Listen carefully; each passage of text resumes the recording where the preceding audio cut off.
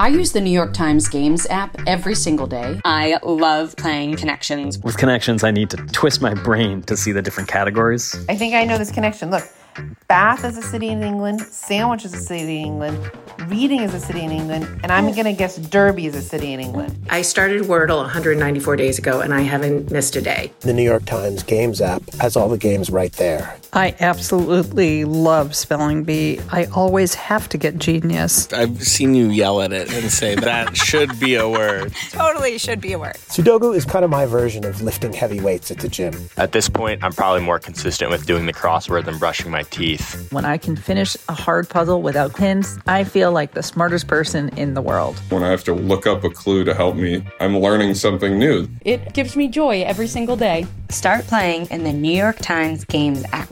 You can download it at nytimes.com/gamesapp.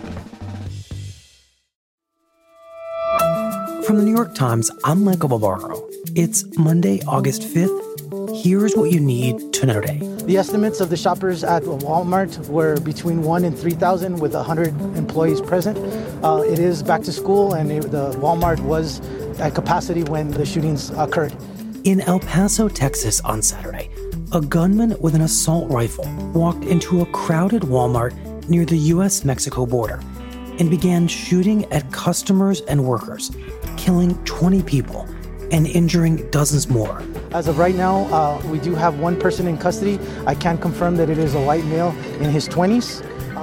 The suspect wrote a manifesto in which he declared support for the mass shooting of Muslims in Christchurch, New Zealand, and described his own attack in El Paso as a response to what he called the, quote, Hispanic invasion of Texas. 13 hours later. So I'm here to provide an update for what you are well aware is an active shooter that occurred in the Oregon District in the early morning hours of today.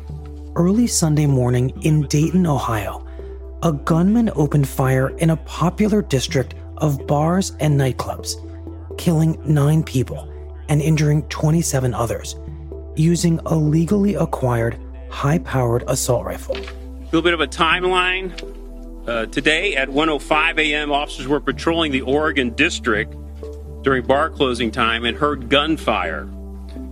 They observed a large crowd running away from this gunfire. The officers immediately advanced toward the gunfire. And within Among the victims was the gunman's sister, who had come to the area with him. As of Sunday night, it was unclear whether the shooter had intended to kill her. The threat was neutralized in approximately 30 seconds of the suspect firing his first shots. The Times reports that police patrolling the area responded almost immediately, stopping the shooter just before he entered a crowded bar. Any suggestion at this time of motive would be irresponsible. We do not have sufficient information to answer the question that everyone wants to know. Why? During a news conference on Sunday morning, Dayton's mayor, Nan Whaley, said she was both grateful and saddened by the messages she'd received since the shooting from her fellow mayors. Well, look, as a mayor, this is a day that we all dread happening, and certainly what's very sad is I've gotten messages from cities across the country is that so many of us have gone through it. Today is the 250th mass shooting in America. It's sad that it's in the city of Dayton. For more on the shootings in Texas and Ohio, listen to today's episode of The Daily. Just tell your device to play The Daily. That's it for today. I'm Michael Barbaro. See you tomorrow.